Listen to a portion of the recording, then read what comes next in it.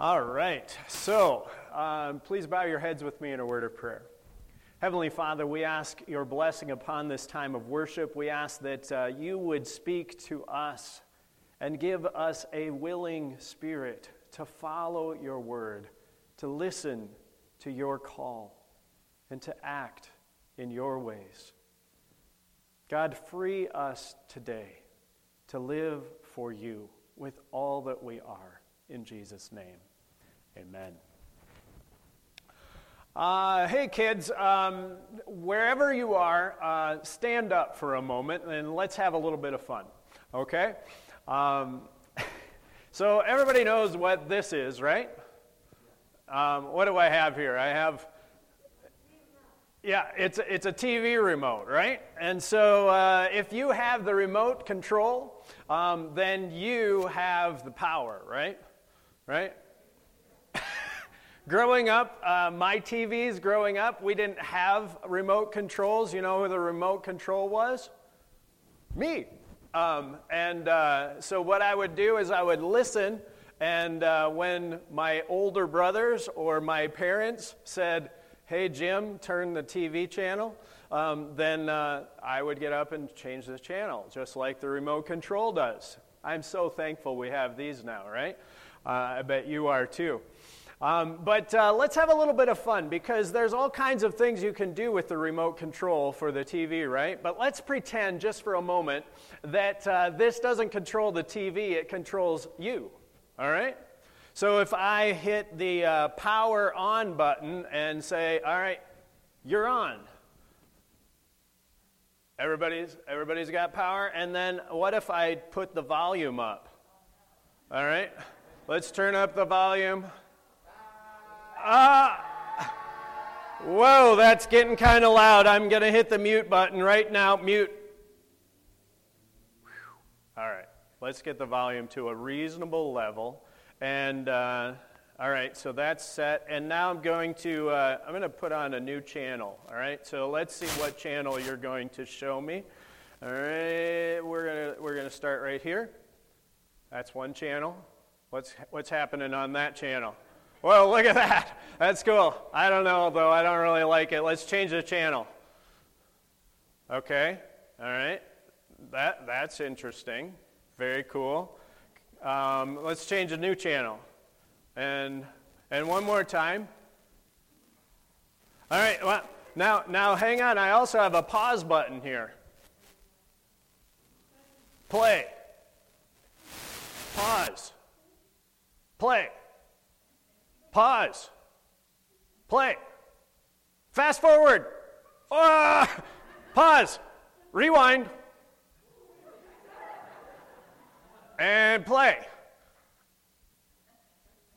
All right, and power off. You guys can all have a seat. My goodness, you guys were fantastic. Great job, everybody. So that's kind of fun to pretend, but would you like it if somebody actually had a remote control that could make you do whatever they wanted you to do? I bet not, right? We like to have control over what we do ourselves, right? We like to be able to be the ones in control. We don't like it when somebody else has the buttons and they push it and that makes us do whatever somebody else wants. We want to be in control of our own actions, our own words, our own way of living. That is absolutely at the heart of our lessons today. And at the heart of our lessons and gospels today, who's in control? That's the question that we're dealing with. Who's in control? And most of the time when we think about who's in control, we probably are a little tentative about saying it's us, but I bet we live like it is. I'm in control. Sometimes we are very bold to say, I make my own choices. I do what I want. Yeah, but the reality is there's all kinds of people and situations and powers that also have control in our life, aren't there? Hunger has a power over you. It can make you get up and go to the refrigerator, right? All kinds of things. And there's nothing wrong with power over you. It's just that we don't control when we feel those sorts of things. Teachers, parents, your boss, all have power. We also call that authority, right? Those who are in authority have power to speak to us and expectation that what will happen. When they say something, it will happen. We'll carry it out. Jesus in the gospel today, that's what was so amazing to the people. They said, "What is this? A new kind of teaching with authority?" And what they meant was that what he said happened. Even when it was said to an evil spirit, an unclean spirit. Because those unclean and evil things in the world, what happens? When authority speaks, we don't listen.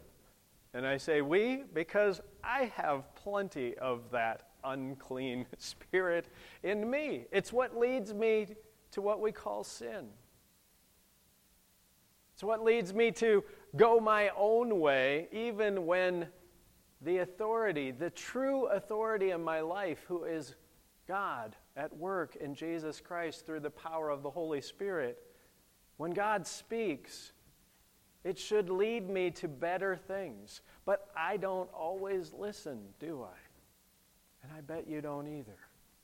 In fact, it's so interesting to me. We'll go back to that first lesson today, that one about prophets from Deuteronomy. We're told, let me just turn the page back here.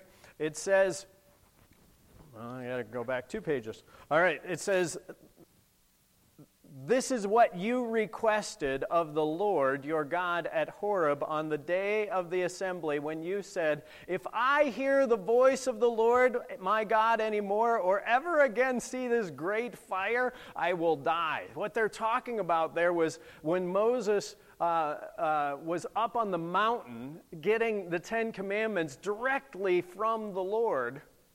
The people heard it and they said, "We don't want to hear God speaking. We want you to speak for us.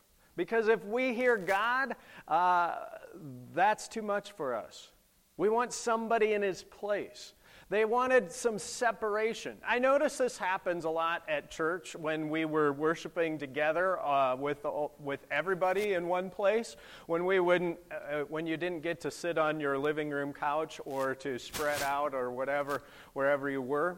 If we were all in the same place, you know where typically the most coveted spots in most sanctuaries are not the ones up in the front, although they are the best ones. They're usually the ones in the back. We like to have a little bit of separation. I was also told that I read an article this week about something in conversation that works the same way. It's called the airplane effect. Have you heard about this? The airplane effect of conversation, named for the reality that oftentimes when you're on an airplane and you get seated next to somebody, maybe you don't know them, there's always that uncertainty at the beginning of the flight where you're like, oh, what's this going to be like? I have to sit by this person I don't know, and should I talk to them? Should I not talk to them? How is this going to go? Am I going to like how this goes? And so what they find is that conversations on airplanes tend not to start until the end of the flight.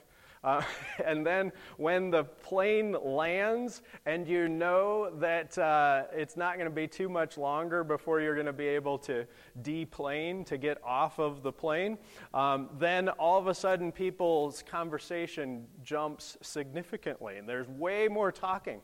Why is that? Well, because now you know that it's not going to be forever and you have an escape route. Same thing happens with Midwestern goodbyes, right?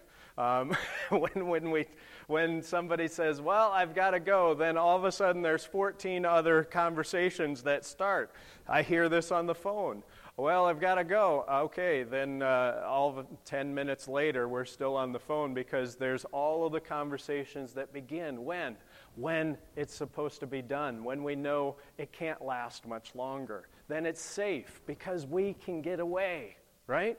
That's the whole thing, is that we want to know that we are safe to choose to leave and go on our own direction. When God speaks to us, the scriptures tell us that when God speaks, that happens. Right? That's the creation story. When God speaks, it is. In the gospel today, when Jesus speaks, be silent and come out of him, even to the evil spirit that is there. It cannot resist him. But it also tries to control him. That evil that is in this man in the synagogue, and isn't it interesting that this happens in the synagogue, in the place of worship for them? It's not like Jesus is going to some horrible, seedy kind of environment and place where he's going to encounter all manners of evil. No, this is right in the place of worship, and evil is present there. And what it seeks is control over Jesus. Have you come to destroy us, it says? I know who you are, the Holy One of God. That's an attempt to name who Jesus is and to define what he is there to do. In the Bible, in that time, what would happen is that people, if you knew the name, you had power over it. You could command that person, that spirit, if you knew the name. And so Jesus immediately sees what's going on and says, be silent. You don't get to define what the Holy Spirit, what Jesus, what God is about here. You don't get to define who I am. Be silent and come out of him. And convulsing him, the spirit comes out, and the man is left what? Free. We don't really know what he does after this story. We just know that that which was controlling him is no longer in control of his life. And he is free. Free to follow. Free to listen. Free to leave. Free to go on his way. Isn't it interesting that Jesus, who has that kind of power to control, doesn't use it to control your actions? Instead, he uses it to free you, to become the best version of you. Jesus shows up in the place of worship, and he sees the evil that is in us. Because evil always does what it does in this lesson. It controls us, and it tries to control everything around it. And Jesus says, that's not what we're about. Power and authority is not about control. The definition of power in physics is kind of cool. It says that power is the ability to transfer energy from one place to another. So if you have a light bulb, and it's a 50-watt light bulb, that means that it has 50 watts of energy that gets transferred to it and that you can see that light. If you have a 100-watt light bulb, it's more powerful, right? It's brighter because more energy is transferred to heat and light in a 100-watt light bulb than in a 50-watt light bulb. Same amount of energy is supplied to it. It's the same plug, right? You plug it into the wall. That's the amount of energy that's available there. But 50 watts is transferred or 100 watts is transferred. How much energy is given is the key. That's the power of the bulb. Well, think about that for you and for God. God is about transferring His power to you, that you might shine brighter, that you might receive more of God's energy. Evil seeks to control the one who gives us life. He even says it exactly that way. Have you come to destroy us? Isn't it interesting? Jesus doesn't actually destroy it. Not even the Spirit. He calls it out. He sends it away. That it would not be controlling of this one's life. Dear friends, may we learn from Jesus about power and control and what they are for. There are so many forces that compete in your day, in your week, in your relationships, in your life, and they compete to control you. May we listen to the one who is not desiring to put you in their pocket and hold you under their thumb, but instead to lead you to life. Not to destroy you, but to bring you joy and freedom. The beauty of Christ is that though He has the power to do exactly what He says, He chooses to give you life, to give you freedom, and to call you to follow Him. I pray this week you will hear His voice and know that you have the option, the opportunity, the chance to live no longer controlled by the evil that lurks in our life and in our hearts. But you can follow Jesus and live with His energy, His strength, His love, and His power. Power that gives life and power that calls us to freedom and joy. In Jesus' name, amen.